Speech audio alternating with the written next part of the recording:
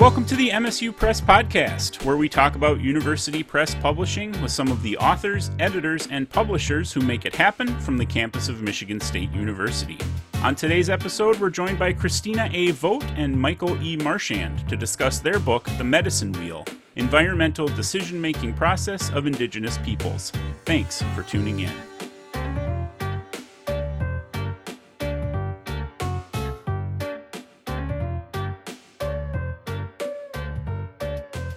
The Medicine Wheel, built by Indigenous people, acknowledges that ecosystems experience unpredictable, recurring cycles, and that people and the environment are interconnected.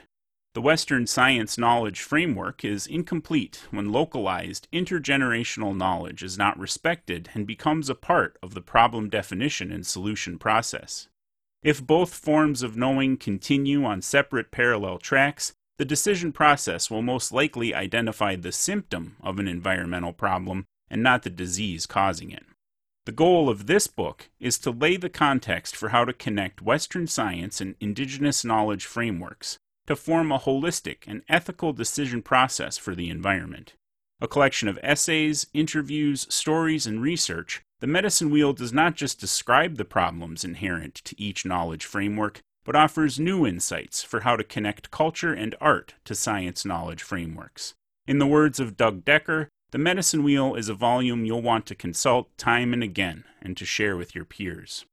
I'm thrilled to welcome two of the 9 authors of The Medicine Wheel, Drs. Mike E. Marchand and Christina A. Vogt, to the show to discuss the book.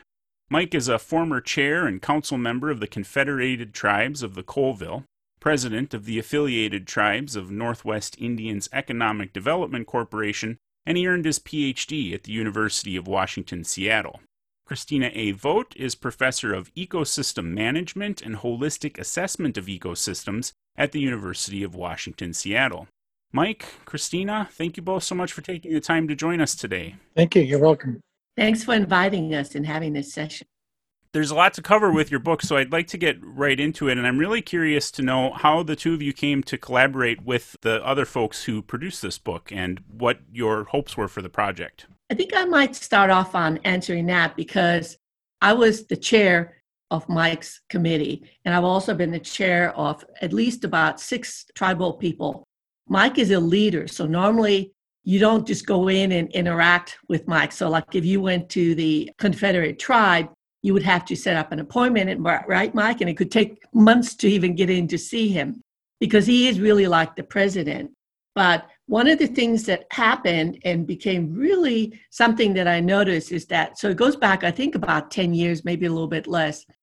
When Mike showed up, we had, I can't remember, Mike, if we had like about 4 tribal people, 5 tribal people that were in the program that you came into. And it was a program between the College of Forest Resources at the time and also the College of Engineering. And it was a National Science Foundation funded program.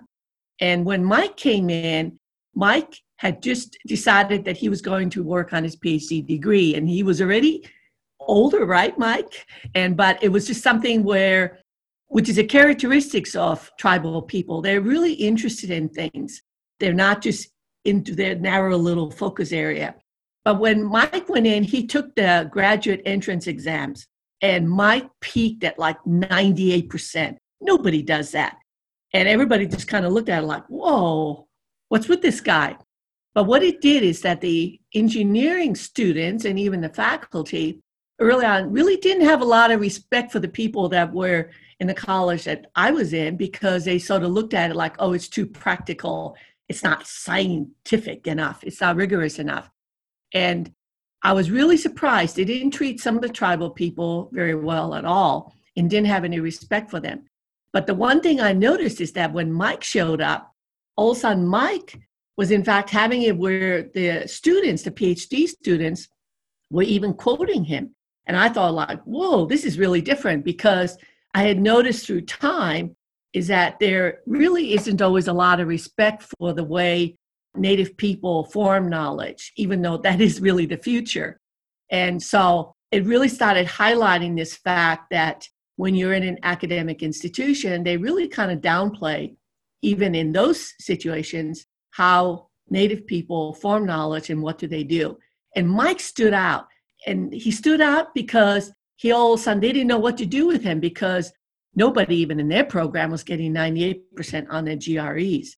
And so it really shocked them.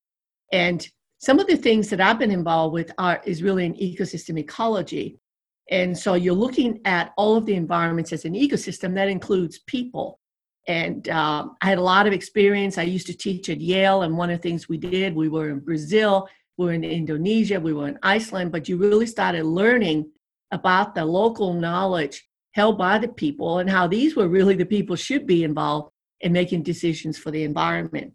And that just hasn't happened. And because of this, our concern has been, and I think we all had that concern, is that we're not using the local, we're not using the native knowledge or thinking about the process that they use to form knowledge about environment. And so our problems are persisting. And so the former dean from Yale always says, this John Gordon, he's one of the people that contributed to it, that our problems persist for decades. We don't solve them. And it's because we're not really including everything that we should in these. And so we started having meetings among the group and just talking about these. And it's from these discussions that really the book emerged, and a lot of other things are still going on. So I don't know, Mike, if you want to make any comment about your experience with the academic side and how you felt about it. Well, sure. I've had a real diverse upbringing, I guess. And when I was really young, I was raised fairly traditionally. My mother was a Wenatchee tribal member. My dad was a tribe called the Sinaiks people, actually partly lived in Canada. So I was raised fairly traditionally, hunting, fishing, and those sorts of things. But then I went into a real diverse phase of my life where I was sent to prep school on the East Coast. I experienced places like Exeter or Dartmouth or MIT, with the latest technology was coming out of New England in those days. And so I was exposed to the latest stuff, computers, machine languages, computer chips, kind of before they became public, and the technology was interesting. But also they had really good programs like in ancient history, like Greeks and European history. So I was lucky I got exposed to a lot of wide, diverse things as a child, from traditional native things to the latest that the Western world was going through. And I also got to meet diverse cultures of people from all over the world, and some very rich, wealthy people, powerful people. And so when you grow up in that kind of environment, you really don't get intimidated by anybody, because I'm comfortable here on the reservation where people are very poor. I'm just as comfortable in Washington, D.C., talking to a senator. To me, people are people. But that comes from how I was raised, I think. And so I had adults who were kind of crafting my life for me. I really had no idea where I was going, but people kind of groomed me to be who I am. So I'm thankful for that. How did you, Mike, decide to pursue the PhD later in life? Well, it was one of my mother's wishes, and I think in her eyes, I don't know if it's true, but and the way I saw it was she thought I was kind of an underperformer, and I would go to school to learn certain things to apply it on a job. And so I went and got a master's degree in planning, which is kind of interdisciplinary thing. And then I went to law school. And after the first year of law school, to me, and in my brain, I was thinking, this is getting very repetitive, and I could see where it was going. I really lost interest in that. But I'm thankful I learned enough about law to where I could apply it to things I wanted to do. So after second year law, I left and went to work in professions I wanted to. I was interested in business development and organizations, different things like that. But to my mom's point of view, I failed. I wasn't a lawyer. And to me, I was doing okay, but this kind of make her happy. I had an opportunity. Actually, I lost the election after about 20 years of being a leader. I lost an election, and so it was almost an accident. I had the opportunity to go and get a doctorate, and there was the fellowship was set up, and it looked like an interesting program. So I thought, well, the stars lined up. I have a chance to go to university and get a PhD, and I can go learn some more stuff and make my mom happy. Even though she's passed away now, I still think she's kind of in my heart. So it's kind of for my mom, kind of for me too. So it worked out. And did the work that you pursued in the PhD, is it similar to the sort of environmental management, ecosystems work that is occurring in the book? Well, it's probably different planes or levels we're talking about.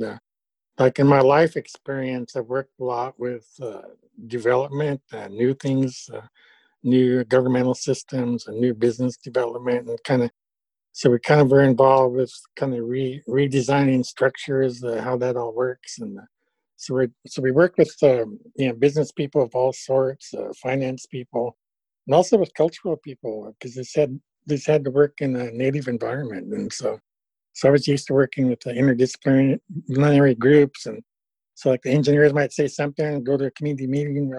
Well, the people in normal community, they don't speak engineers speak. And so often I was like an interpreter. So the engineers trying to say this and translating to what normal people would say, or scientists. And that's the type of planning I liked. It was kind of like an information interchange, and that's kind of what I gravitated to. And so I just loved the interdisciplinary part of it. So I know just enough about everything to be very dangerous.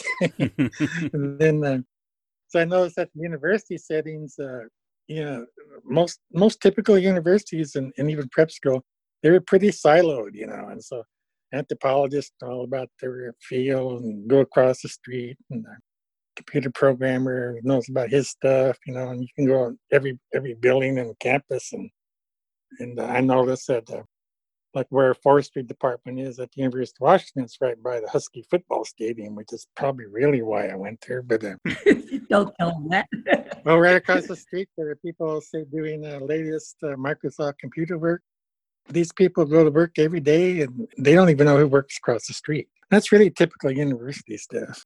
And so this IGERT program was talking about, okay, let's put engineers in the room, and let's put some ecology type people in the room and foresters and all this stuff, and let's see what happens. And that's kind of what it was about. And really, that's kind of like how my life had been going anyway. That's kind of what I specialized in, was these interdisciplinary groups. And so it's really right up my alley. And plus, most college people, I won't say all, I'm generalizing, but they know a lot about the books and the academic side of things, but most of them don't have a lot of practical experience. Like I built big buildings, I built big businesses, I've designed legal systems, or the whole community, and we're building nations. And so we had a lot of professors who kind of studied that, but I've actually had hands-on stuff doing that kind of thing, and so I felt like I could contribute, and so it wasn't a one-way street, and it worked out pretty well. I think most professors were just happy to talk to someone who's older than 18 years old, and they like it's a little real life experience. Yeah, and they like to bounce stuff at me too. They'd say, like, the book says this, but you've actually built one. What do you think? So it was fun back and forth. This brings up a pretty important point, is that because you've heard Mike talk about science, but he's also talking about history. He's knowledgeable about a lot of things. And in fact, that's one of the points that we're trying to get across in the book, is that the decision makers for the environment, the voices for the environment, should really be the local people. It should be the communities that are being directly impacted. And part of the problems that we've had now is that we've got people in academic institutions who are very disciplinary trained, just like what Mike said, and they have a lot of knowledge about certain things, and that knowledge needs to be part of it. But when you're making decisions for the environment, we've got to get the local communities. We've got to get sort of the way they make decisions has to become part of the process, and we don't do that. And so one of the things that we've all been talking about is that the environmental decision-making has to become part of the popular culture. If it's not part of the popular culture, then we've got a problem. And one of the things that Mike just talked to you also about, and the former dean from Yale, John Gordon, always talked about leadership, environmental leadership. And they've been trying to figure out, how do we get it where problems don't persist? And so some of the characteristics that you heard Mike talk about is what we need. We don't need specialists, because you're going to always package it based on what you know, right? And if it's a very narrow field and only maybe 5 people know about it, that's what you're going to talk about, and you're going to package everything in that. And so one of the things that we think that they should, in fact, be another book that comes out, And we're sort of talking a little bit about it, but it really does get back into how do you get the leadership in there. And so Mike is a leader. He's been a leader for years. And so what you're seeing is he's making environmental decisions, but he's also having to make other decisions that are not related necessarily to the environment. But that's what we need. We need to get people that are really more like, in the olden days, used to call the Renaissance man, right? Had knowledge about a lot of different areas so that you're not just packaging all the problems and you don't form your knowledge of it from a very narrow perspective. And so this is really crucial if we're going to really start changing fundamentally how we make decisions. And that's why getting it where people start learning how the tribes make decisions is crucial, because that's how we're going to really have an impact and do something for the environment. Without it, we're not going to. And a lot of people like Mike, he's not going to tell you like, oh, I did this or I did that. He's not going to talk about all the things that he's done, because that's sort of, I think, a tribal people's approach. And it's not just getting the facts. It's not just saying, I can tell you that this thing is linked to this and to this. But in fact, what he's doing is he's forming what I call wisdom out of the knowledge or the information that we have. And that's crucial. You kind of had a clash of two different, worldviews, and when Columbus or Vikings or pick your explorer, but Europe had a real hierarchical system that had developed over thousands of years, and you could almost pick anything in Europe. Say the Catholic Church, they have a rigid pyramid, the popes on the top, cardinals, bishops, down to the masses, right? And pretty much the same system on the non-religious world also. We had kings, barons, on down to the bottom, and people were used to taking, orders from the top, and they're barely surviving on the bottom, and that's kind of the system that evolved. Native Americans are a very different system, and the Native Americans, there's kind of an understanding that the individual person is the sovereign entity, and there's a sense of community, and there's also a different sense of time also. And so my people have been here for thousands and thousands of years, and so it's not like we can spoil this mountain I live on, because hopefully my grandchildren will see it, hopefully their grandchildren will see it. So there's a different sense of time also. And so there's different values at play. Most meetings you go into, go to New York or any city, there's kind of a hierarchy there. If it's a business world, there's certain people respecting the business world, or if you go in the academic world, they've got their hierarchies too. We've got deans, or, certain people respected for things they've done, and so forth. Anyway, tribal people I think, do have a stronger network. Just for an example, in a little village, decisions are kind of communal, but that's easy, it's small. But we also had regional meetings also, and we've had those for thousands of years, and we kind of worked together as a network. Even with no technology, we did that. And so we have meetings of all the Northwest tribes like 3 times a year. That's been going on for thousands of years. And so to me, the exciting part of all this is that the technology is getting so good now that I think there's a merger taking place between the old world European thought, which you could call American thought now, and some of these native systems. And so the communication makes it possible. I can talk to someone on any continent today, snap of the fingers, right? And so the tools are in place. Also the audiovisual world, that's very native. We like to see things, touch things, hear things. And for hundreds of years, we're kind of stuck with memos and written stuff.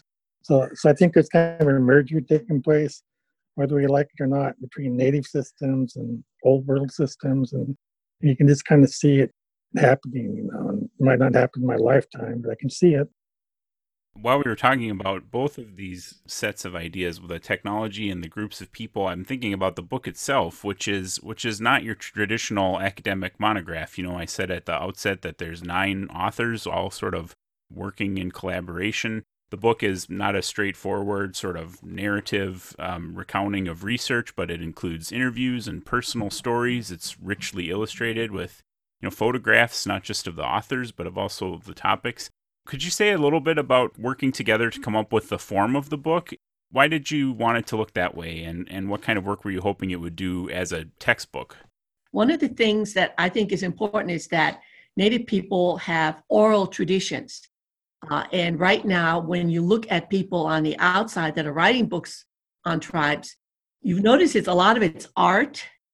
They're all emphasizing certain things because they've been making a lot of money. They're on the antique roadshows, they're selling things that the native people have made. But they don't really talk about the fact that they have a lot of knowledge in other areas. But as part of the oral traditions, one of the things that we found out pretty early is that, there's one example, we were having a meeting, or we were in fact interviewing Cal Mukumoto. And we were talking about businesses because he in fact had worked for a tribe and he had been running the business side, in fact, for several tribes. And even though his background is Japanese. But one of the things that happened then is we're talking to Cal, and then all of a sudden Mike pops in at the university. And they started interacting and talking. And one of the things that came up is that a lot of times students learn this idea, go and interview somebody. But you don't get much out of that because people hear you ask a question and they will give you an answer for that. And all of a sudden, Cal and Mike were interacting, and the ideas and the things that came out made it so robust. It just made it where all of a sudden you could start imagining things. And it was just a simple thing like, I don't know if you remember, Mike, but you guys were talking about cars. And the idea is that if you're a tribal person, you're not going to drive a big fancy car. You're not like what in the olden days, when I came from Finland, one of the things that I remember first coming to the States, there was a lot of discussion about the nouveau riche. And these were people that really had made a lot of money, but they weren't cultured, right? But one of the things you had is that for a tribal person, you're not going to go around and drive a very expensive car, even though Mike's had all kinds of cars. He's had Hummers and sports cars, you name it, motorcycles. But the thing that came out is that you don't go around and you don't try to show your wealth. You don't try to advertise it. You don't have this sort of artificial thing like the wealth, wearing a lot of jewelry or other things. That's not really what makes you. That's just sort of that superficial cover. And these guys were talking about the cars and talking about how people in some of the tribes that have done really well, they still drive a ratty looking car, right, Mike? Well, it's different value systems. And say, just generalizing, money kind of buys you some worth in America. You get money, power, some status. Maybe not with everybody, but with quite a few people. For a traditional tribal village, it's not so much true. I mean, we don't dislike money, but probably the people that are respected most in a small tribal setting are people that are generous, people that help each other. Even some of our traditions are called giveaways. You share things.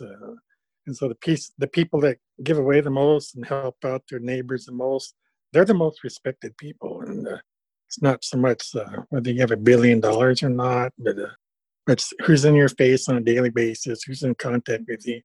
Are they good or bad people? But most of the world's not like that, Like I could show up to a meeting in some Hilton somewhere, they all look the same, right? And if I wear my shabby old Reds clothes, they'll think I'm a hobo and call security, right? But if I wear a nice suit and act like I got a PhD, I get treated differently, right? And so it's just a value system and what people are kind of used to. And I think if you're a tribal leader or maybe any kind of leader, you need to be able to assess what's going on in this community, what kind of meeting it is. I heard stories that some tribal leaders actually keep different sets of clothes in their car. I don't do that, but they'll either dress up or dress down, trying to respect the people they're talking to, right? And even language and the words you use goes on. And I think all of that sort of applies to the form of the book, right? I'm here. You're sort of enacting the thing that happens in the book, which is that you have these encounters between people, like the kind that Christina's describing about the card discussion. You have ways of presenting yourself to different groups, those kinds of things. I wonder if we could talk a little bit about the medicine wheel from the book's title. It's sort of a central metaphor for the work that you're doing in the book. Could you tell me about the medicine wheel? What is it, and how did you adapt that concept in your effort to unite Indigenous and Western ways of knowing? Well, it was kind of a concept spinning around in my head for a long time. It's like we kind of we kind of see the interrelationships between things, and some of the traditional stories they'll refer to the earth as a hoop. Circles are common in native cultures. That a lot of the old traditional homes were circular, and a lot of the stories were circular. And we could just watch with our own eyes and ears that a lot of things are circular and things kind of come and go. As I got older, I started noticing things like the medicine wheel, and my parents like to travel. They're like the Chevy Chase, jump in a station wagon and go. And so I'd see things like medicine wheels, and I'd think, what is that? Because we don't have any on the Culver Reservation. Well, I take that back. I think we do have a couple of smaller ones, but the first one I noticed was in Wyoming, which I wrote about, and there was just really striking. There was just the more you learn about it, the more you learn about the thoughts went behind it. It's kind of like Stonehenge in England. The medicine wheel is something like that. And there's a lot of symbolism involved with it, but also just where it's located is important. And you just got like a layer after layer of thinking about it. And so you could compare it to like a Mother Goose story. When a kindergarten kid hears about it, they'll hear one thing. But if an older person looks at the same story, they'll see that, well, it has concepts that come from that culture, that time period, and you can different ways to look at it. And medicine wheel is the same thing, and so it's a location. It's on top of the one I'm talking about. The one I wrote about is on top of the Bighorn Mountains in Wyoming, and it's right on the edge of the Great Plains. So it just kind of jets up right out of the plains, and it's imposing. And so you have thousands of miles of Great Plains where it's relatively flat, and then you have these mountains sticking up, and it's almost like they stick up into the sky. They do, and you go up there. The view is amazing, and then that structure is amazing too because it's ancient. It's old. You can just tell it's been there a long time, and you can walk around there, and you also see visitors that come there. There's different types of visitors that come there, but different tribes have different customs, and some tribal people go up there and they'll leave little, maybe even coins or jewelry or ribbons, or there's things from all over North America, maybe even different countries, but they'll leave little tokens, gifts there. And some of them have been bleached in the sun. They've been there a long time, and it's just interesting. And then the pattern itself, it's a big circular pattern of stones, and then it has spokes like kind of like a wagon wheel, but they're kind of spiral shaped. And there's 28 spokes. So 28 was kind of a sacred number. That's lunar month. That's lunar calendar. It's also female. It's menstrual cycles, 28 days. And so the whole mountain is something like that. And I could tell you more, but some of it's like top secret. I can't tell you. But also one of the common customs is that young children are sent in the mountains to kind of contemplate the world and meditate. And it's called vision quests. And they're kind of prepared for that, but maybe when they're 10 or 12 years old, they're sent up there to this kind of more or less dumped off and left for a few days. And some will get dreams or visions, some don't. But it's just common North American practice, and it's just interesting for all those reasons. So it's crossroads of people. Native Americans traveled a lot from one coast to the other. People kind of think they're static, but they weren't. They were traders. They were businessmen. And so a lot of them it's kind of like today, if they were heading to the East Coast, they'd say, well, we're going there anyway. Let's swing by the medicine wheel. We heard about it, we'll go see it. And so it's crossroads from that standpoint. And I think it's crossroads from thinking this kind of philosophy too, where we have human activities on the planet's surface, but then you also have, the galaxy and universe, stars. When you're on top of the Bighorn Mountains, you get a very good view of the sky at nighttime. The stars are bright. There's no cities pretty much for hundreds of thousands of miles almost. So you'll see the sky like you've never seen it before. And all those sorts of things are going on. And then because of the altitude, it's also at the mercy of storms and weather and winds and all the furies that the planet has to offer. They're all going on right up there. And I wrote a little bit about that. But so I just thought that was an interesting symbol, kind of a place where you can think about things. And I stop by there every 4 or 5 years and I have different thoughts about each time. It's just that sort of thing. And there are actually different medicine wheels in the country.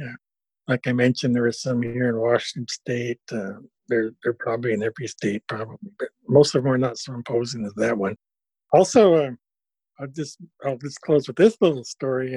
In my life, I was given a name of Wolverine because of an encounter I had with the Wolverine. And I've been schooled in Western science and everything, and yeah, I know Wolverine, what a Wolverine is, but in my imagination, he was talking to me, and maybe he was, maybe he wasn't. I can't prove it, but he more or less, my understanding was he told me to move right here, and I did. I moved my house to where I saw that Wolverine, and then this is years later when I moved up here when I became an adult. I was talking with an old aunt, and I told her about this encounter one day. I really hadn't thought that much about it as far as was this a big event in my life. She listened to it very intently, and I could tell right away it was important to her. And she said, "What happened to you was a spiritual encounter." And she said, "That should be your name." And so she named me Wolverine. And in my language, that's Colthamine is the word in my tribe. But you go 100 miles north, it's Quistamine. There's different dialects, but it means Wolverine. And so Wolverine's a very small, relatively small animal, but it's really a fighter. It's an animal that likes to fight and doesn't back down. It's kind of almost mean. They'll fight grizzly bears. They'll fight anything. and my aunt kind of thought that was funny. She said, "Yeah, kind of just like you, Mike, Wolverine. You never know when you're defeated." Anyway, at the end of my story is that me and my wife were up to just walking around like tourists, with our camera, and we're just fascinated like everybody else up there. And guess what appears? Wolverine appears, and they're a pretty rare animal to see, at least in the United States.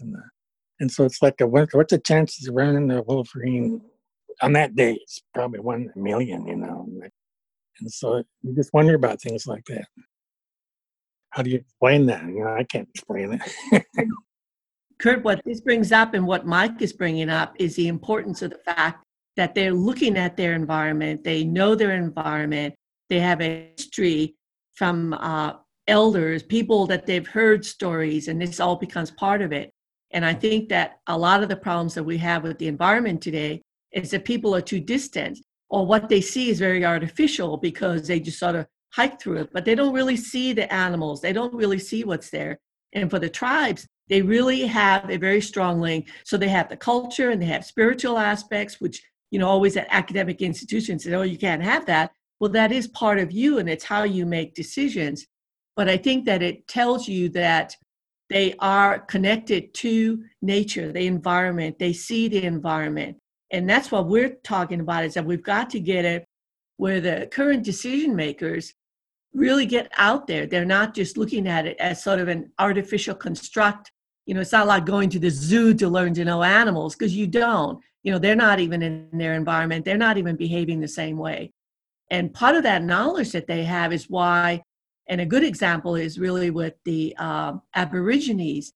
And the Aborigines, in fact, recognize they're looking at the plants, they're looking at the animals. They know that the environment's changing. And so they, in fact, are managing knowing that the climate is changing. And that's just pretty amazing, because what do? We just sort of respond to a symptom. Then we say, "Oh, we're going to try to control this." But that's not going to work. It's a symptom.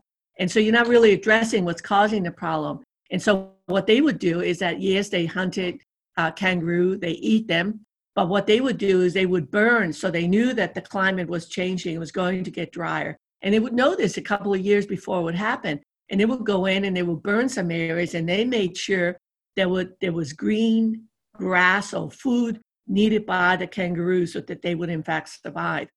I've never heard of a society, a group of people that managed for climate change, knowing that it was coming up, and did something about it. And this is what we need to do. But this means you've got to have this knowledge of sort of the past. You can't just rely on scientists. Scientists are part of it, but they're not the ultimate solution. In fact, scientists will tell you, we can't make the decision for you. We're just giving you some of the facts that you need to use. And right now, we're kind of ignoring that. Science is even being ignored by politicians when all of a sudden they decide, "Oh, we don't need to know this," or because we want certain decisions. And in fact, what the indigenous people introduced is they have a process for getting it where it becomes part of the popular culture. Everybody should be involved in making decisions on the environment, not just the decision makers, who a lot of times have no background, don't really understand it, and they're trying to figure out how to do that. So I think tribes have a lot to teach the rest of society. You're listening to the MSU Press Podcast. I'm here with Christina A. Vogt and Michael E. Marchand to discuss their book, The Medicine Wheel, Environmental Decision-Making Process of Indigenous People. Now, Christina, I'd like to follow up on that because my next question we've talked a little bit around some of the characteristics of Indigenous knowledge about the environment. One of the things that I think is really characterizes the book is that y'all are trying to find a way to unite different ways of thinking about the world. We tend, as a white person, I tend to encounter these things presented as in conflict, like the European epistemology is different and conflicts with native epistemologies. How do you see them working together to address the problems that you're assessing? Some of it gets back into the fact that the Western science tends to be disciplinary and focused. But there's a lot of people, and I get them in my class at the University of Washington, they don't want to just have this sort of narrow focus. They want to be able to look at all of the connections. And one of the things that we have is tribes have storytelling. And right now there's the information school at the University of Washington, where one of our collaborators, Phil Fawcett, that was also in the book, what they do is they teach information management. And how do they do that? They do that through storytelling, but this is a subset or a group of the people. And so the storytelling idea is really important. And we're in fact looking at that as a way you get people with very different backgrounds. So instead of just having it where you fight over environmental issues and everybody gets into their camp, when you use storytelling, and that's what tribes do really effectively, you bring consensus, you're bringing people together. And all of a sudden, you're not just fighting one another. And it's through these stories, and Mike can talk a little bit about it, but the stories aren't just, it's not like Hansel and Gretel or something else. All that teaches our kids how to be afraid of forest at nighttime. And they even have a term for it, which is interesting. But what we have is that you're learning how to get people to understand and get a balance. Tribes are all about balance. So Nancy, one of the co-authors here from Navajo, talks about balance. That's something that they bring up that's really important. It's not having it where you get extremes with one person or the other. So storytelling, and not right now, in fact, I'm going to be teaching storytelling, but then converting them into games. And one of the things that we want to do is that the educational system doesn't teach people to critically look at the issues and recognize who all should be brought in, what are the issues, who are the stakeholders. It sort of tends to focus in a very narrow way. And through the storyboards and then also making games, and we're trying to see if we can get money to, in fact, start producing games for K through 12. And then we also think for legislative staffers, because when I was at Yale, we'd get all these staffers coming in and they came to get a degree because they got really nervous that, hey, I know that there's a lot more things out there, but they didn't have a process for figuring out how to, in fact, tell a story about a problem. And they were very worried the laws were being made and it was going to fail because it really wasn't being done in the right way. And so there are things that the tribes do, and they don't say, it's just a tribal method. And Mike's talked about this, and I think you even brought that up in the book, but they need the Western science. So there's the knowledge because we have such an altered environment. Things have changed, our environments are fragmented. You also have to have it where you got to think about what are your values? What is your culture? How do you bring that in? Because that really impacts how you make decisions. But it's not like you can just say, just have this value, and so on. Like in Finland, we have sisu. Sisu is just that guts and tenacity of purpose and stubbornness. That's a character. But you don't learn sisu by just going to school, right? But through the storytelling, you can in fact start learning how to make those interconnections because that's what they're doing. And it's the interconnections from the past, and they're looking at over larger landscapes. Mike's talked about how, in fact, they didn't manage the land. Sometimes they would manage a piece of land and they might not go back to it for 2 years. But when the Europeans, Western Europeans came in and is still kind of maintaining that, they would say, oh, it's wilderness because there's nobody here. It wasn't wilderness. It was managed lands, but the way they did it. I don't know, Mike, if you can even talk about that a little bit. So these are the kinds of things that people need to add to the things that they have. And so they're not incompatible. It's just that you might emphasize certain of the tools or the way you in fact do that. I think one difference is we respect diversity, and we don't try to convert anyone into, say, our village beliefs. You're over there 10 miles away, you got your own village, do things your way. We don't really care. We respect what you want to do, but general culture in the world, Europeans and Americans are not like that. They sent missionaries over here. Why? To convert us from traditional religions to Catholic religion at the time. Then we were told that our traditional religions were bad for us because we had ceremonies that, say, lasted 7 days, or pick some long number, and we'd go into these traditional ceremonies. And the Europeans or the Americans would tell us, well, how are you going to work in an industrial society if you're doing all this religious stuff? You need to be free 5 days a week or whatever to do your job and go to work. And we were taught that for a couple hundred years. And so we kind of changed some of our practices. We changed our 7-day ceremonies down to 3 days, or sometimes 2 days, or sometimes 1 day. Not everyone changed everything. Some still keep the traditional things going, but some have adapted. And then I was thinking, well, that's kind of the way it is. The Americans have this idea that we're doing bad things.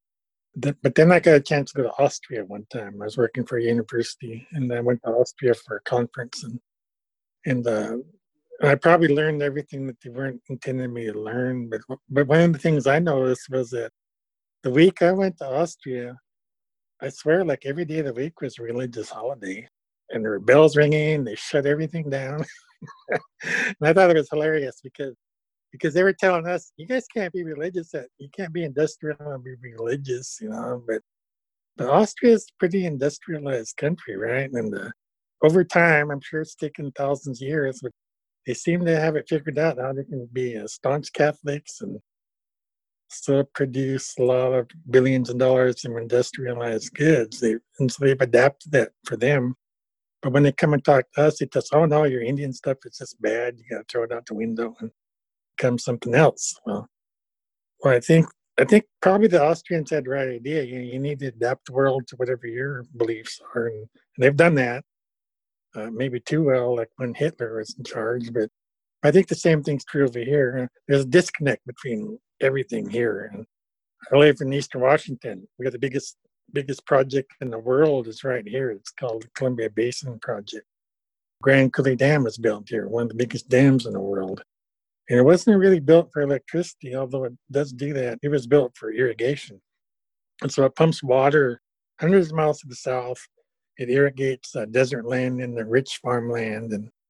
But the interesting thing to me is that the people within this remote area, they're disconnected from each other. And so I can travel 100 miles from my house south into the Columbia Basin Project, and there will be rural farm towns where they're irrigating alfalfa and they're raising cows and different crops going on. And, they're hardworking farmers. They're types that Willie Nelson would be saving with his Farm Aid concerts, right? And just salt of the earth people. And they work hard. I respect them. But if I talk to them and tell them, well, do you know that your farm here, the water that you use totally destroyed the Columbia River? They killed off salmon. They destroyed lives for thousands of Native American people who used to be fishermen. In 1940, we were fishermen one day, 100% employed. After the dam dammed up all the water, we're 100% unemployed. Now I can read accounts of why you guys are failures as natives, because you guys are just backwards. Well, to me, we're not failures because we're backwards. We're failures because you dammed up the Columbia River and you killed all the fish. That's why we're failures. To me, there's concrete reasons for that. But the people that benefit from the Columbia Basin, it's farmers.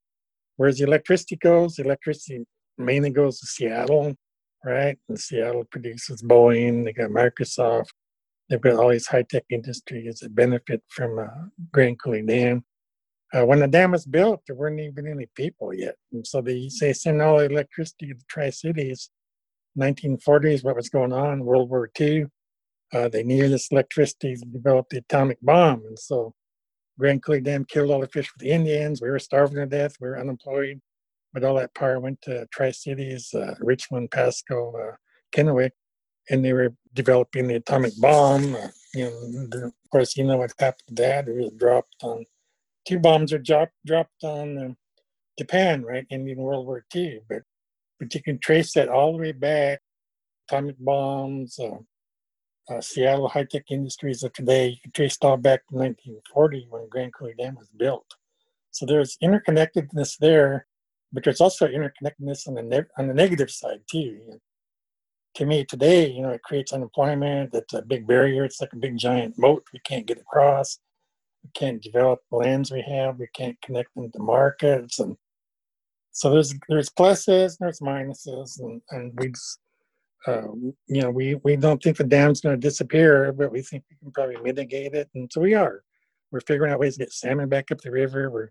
We're still wrestling with the economic problems. We still have high unemployment and things, but we're making headway. So my only point is that I could talk to the farmers down there. They benefit, but they don't know what they impacted. I can go to Seattle. There's fancy restaurants there where they're eating sushi or whatever, and they don't realize the impact of our people. But that can all change. I think it's gradually starting to. So I see young people today becoming more aware about it, and they're going to, like a lot of young people went to Standing Rock a few years ago, protesting pipeline. A lot of young people from all over the world went to Switzerland for climate change things going on, Geneva. So it's kind of, I think there's some good trends starting up. I don't know where it's going to end up, but I think technology makes a lot of that possible too. So a lot of people that have never been on a reservation, find you a few Native American friends, plug into Facebook, all about what's going on here, more than me. I wonder if we could follow that a little further and maybe abstract it a little in service of thinking about the book.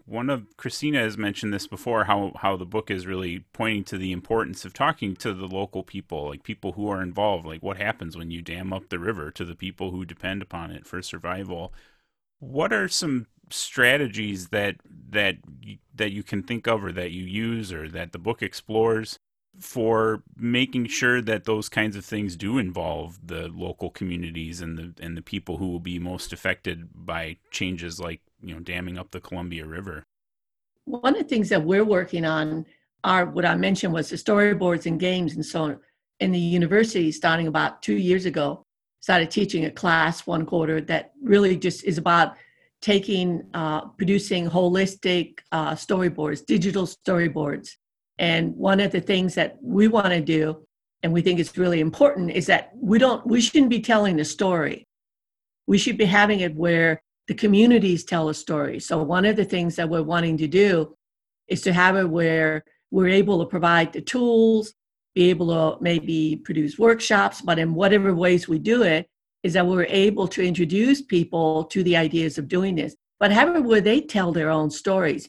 Because if you tell somebody's stories, you're an outsider. You don't really have the voice to tell their story.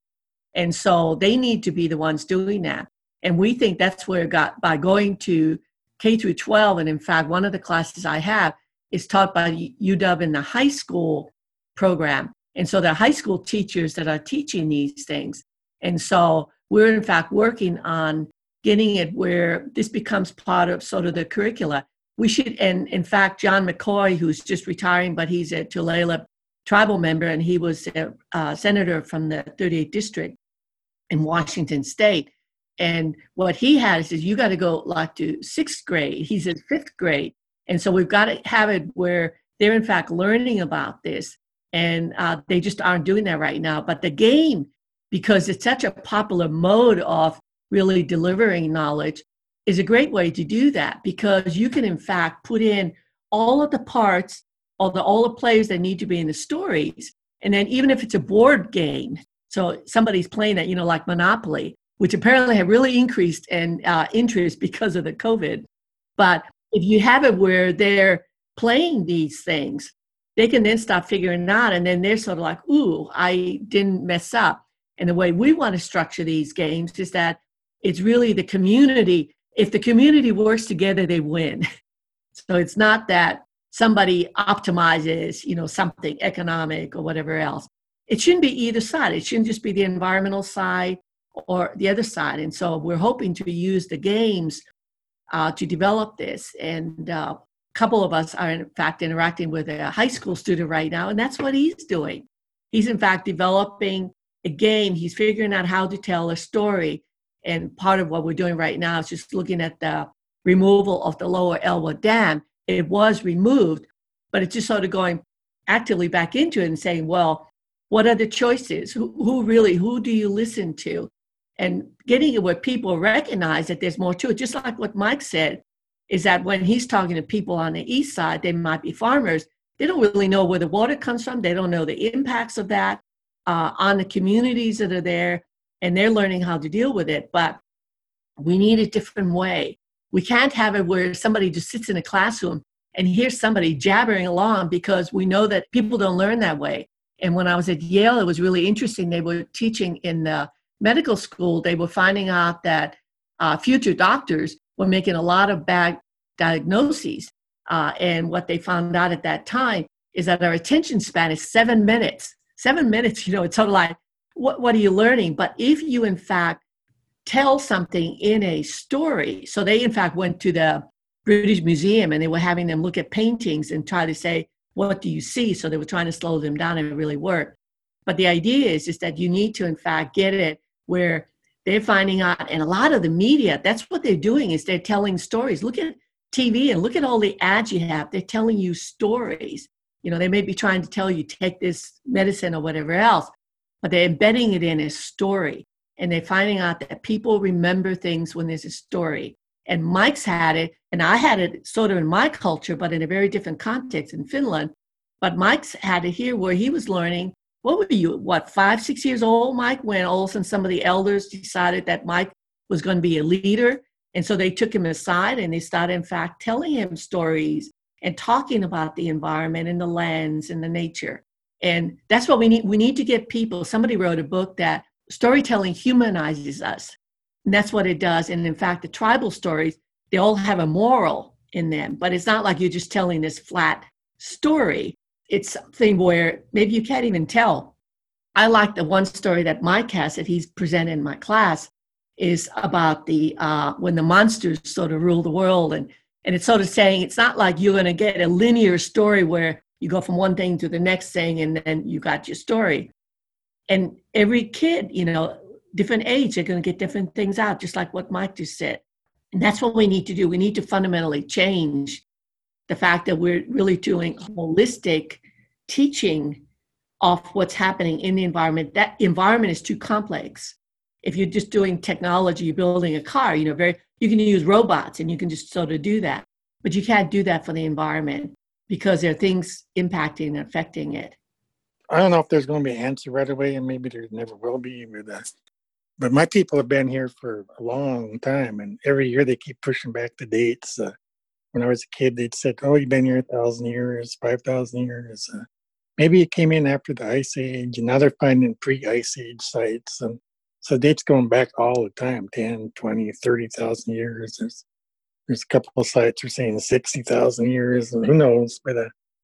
But during that time, the climate has changed. During the Ice Age, 13,000 years ago or whenever it was, there was ice 2 miles thick on North America. And so whatever we were doing back then, it's not going to work this year in 2020. California's burning up. We have a global warming, whoever calls it, or maybe it's just natural, I don't know. But the climate's changed. And so whatever answers we had 13,000 years ago, they're not going to work today. We have to adapt and change. And so it's not so much that there's a sacred Indian cookbook and how to do everything. It's more of a process. It's more of a process and based on values, based on how you want to do things. And so that's kind of what needs to happen. And what works for my little village here on the Indian reservation on top of my mountain, it's not going to work in downtown Seattle or Chicago or New York or somewhere. Every place kind of has to be diverse and try to figure out a process that works for them. I think there are some general things that are good. One that we can only crap in our community so long. Are we going to live here forever or just move away when that happens? And the pattern for Europeans is when they came to North America, kind of mined all the gold here, and then they headed to the next country and killed everyone there and took all the gold there. And it's kind of a resource exploitation model. And then if you study business at all, it's kind of based on the premises, making money is good, right? The faster you make money, the better, right? And so the better your return on investment is, that's all good. If you want to get a corporate bonus, you want to jack these numbers up and perform, right? And those are all good things. But if you step back a step and you find out, well, what are these profits based on? They externalized all the negative environmental consequences, and they can go tear down the mountain and pull out all the gold or molybdenum or whatever they're mining. And they skip town, go to the next mine. Well, that community there is left with a big pile of poison, right? And so a lot of those costs are not true costs, and that's where our system is. But if you think about it from the standpoint of, well, we're a community, we're going to be here forever. We can't spoil a Colville reservation and move to another reservation. We're going to be here for thousands of years. And so that kind of changes your perspective. I know not all the world's going to share that view, but it's kind of, as the world gets more interconnected, I think more and more people are starting to see, well, we are interconnected.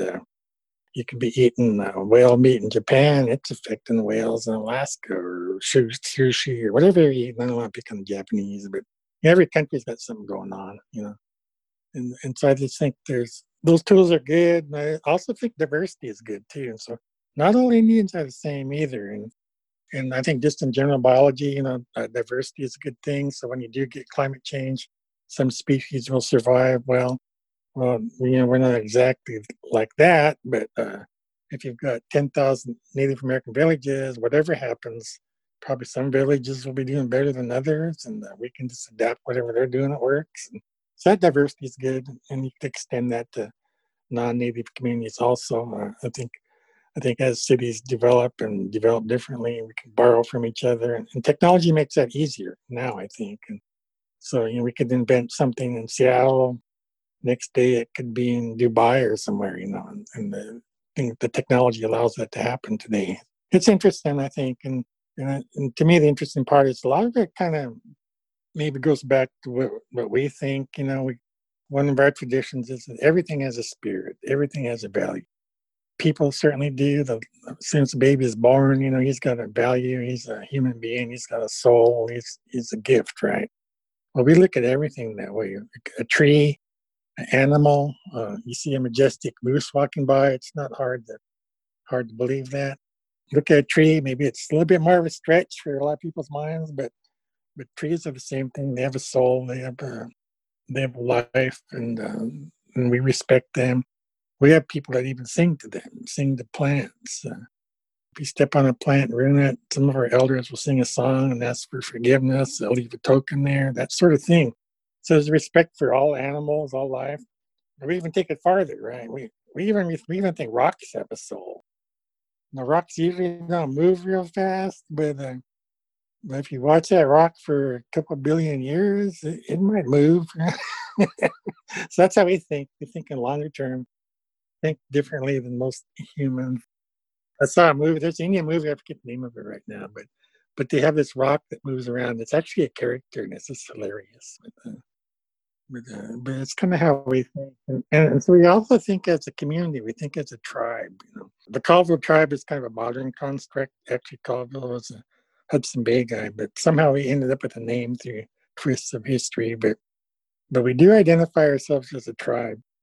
And so as an individual, Mike Marchand can go to Seattle or New York or wherever I want to go. I can come and go. But the tribe is still here. The tribe is bigger than me. And so right now, half of the Colville tribal members left the reservation. They live all over. Some are in the military, some are in business, some are work for government, whatever they're doing, they're somewhere. But we still have this concept that this is our traditional land, the Colville Reservation is ours. Also, outside of reservation, we have traditional lands. And so my mother's people actually came from 100 miles south of here. My dad's people came from 100 miles north of here, and they had their territories. So we kind of connect with where our ancestors used to live, and so it's kind of that community, that space that's in their mind. And then I could go live in Seattle for 20 years, but this concept of reservation is still there, and we still care about it, So I think that's something that the rest of the world can learn and adapt to. I think it's starting to happen more. I see kids in Seattle, they're kind of concerned about Seattle, or maybe they mountain bike up in the Cascade Mountains. They kind of worry about that too. And so I think that awareness is growing with the new generations, and it's kind of heading the right way, I think. And a lot of these technical science silos or whatever silo you're talking about, they're starting to realize, hey, right across the street, this guy's doing something that maybe I'm impacting, or maybe I can learn from them or get benefit from them. So I think technology kind of makes that easier. So I'm kind of happy with the way things are, but it's going to take time. It's not going to happen today. I really appreciate the note of optimism, and I think that the book does a really good job of helping give a sense of how we might accelerate that change. And as Christina said, by reaching out to high school kids, younger kids, cultures at large, and bringing them together. I really admire kids. I was a kid even one time, 100 years ago, but they've got such spirit and such conviction, and like I recently went to a demonstration when I was a young boy at Plymouth Rock. I think I was 15 or 16, and it was like right when the Indian movement was starting, and I didn't even know about it. I just kind of accidentally got there, and all these radical people like Russell Means and Dennis Banks, who became kind of Native American icons to us later, but then they were just young guys.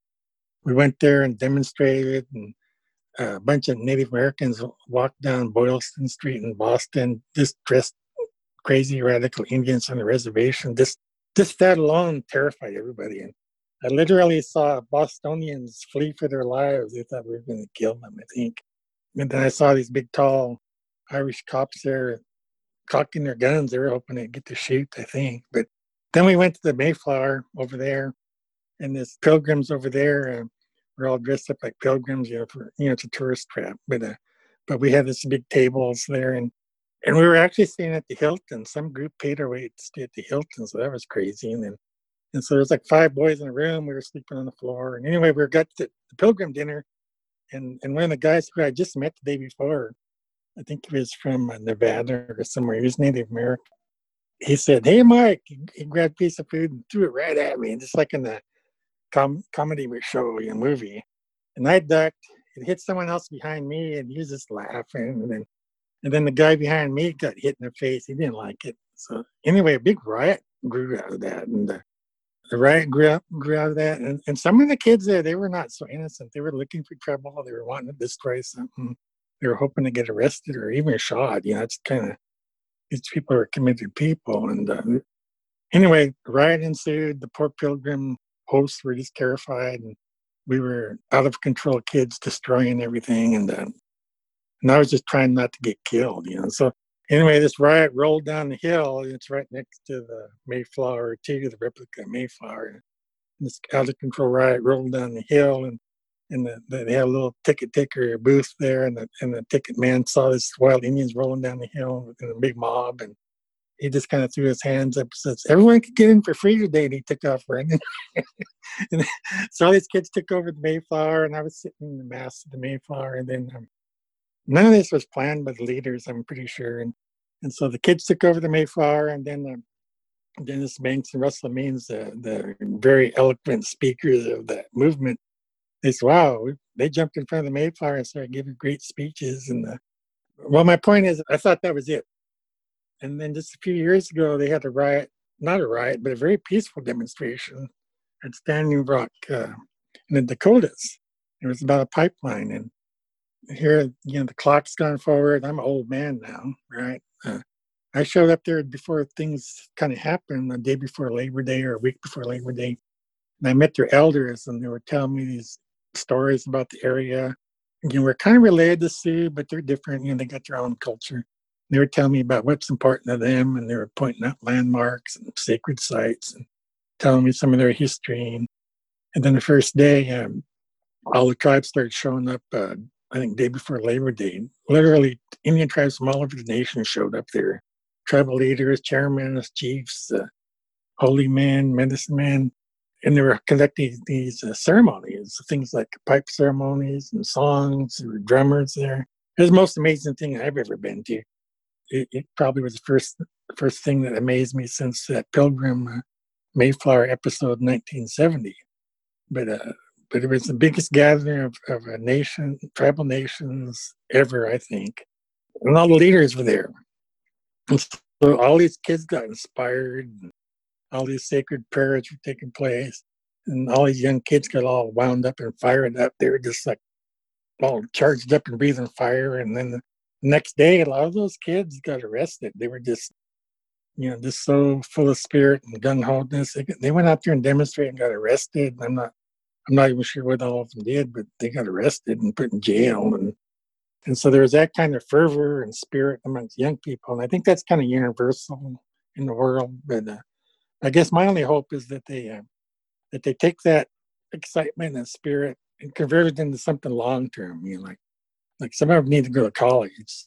We need lawyers. We need scientists. We need engineers. We need technical people. And so kind of take that youthful spirit and gung-ho-ness and convert it in the long run. And so I think some of them are doing that, It's fun marching and carrying flags or even getting arrested for some people. But you need to get into school and kind of hone those skills, learn how to read and write, learn the laws.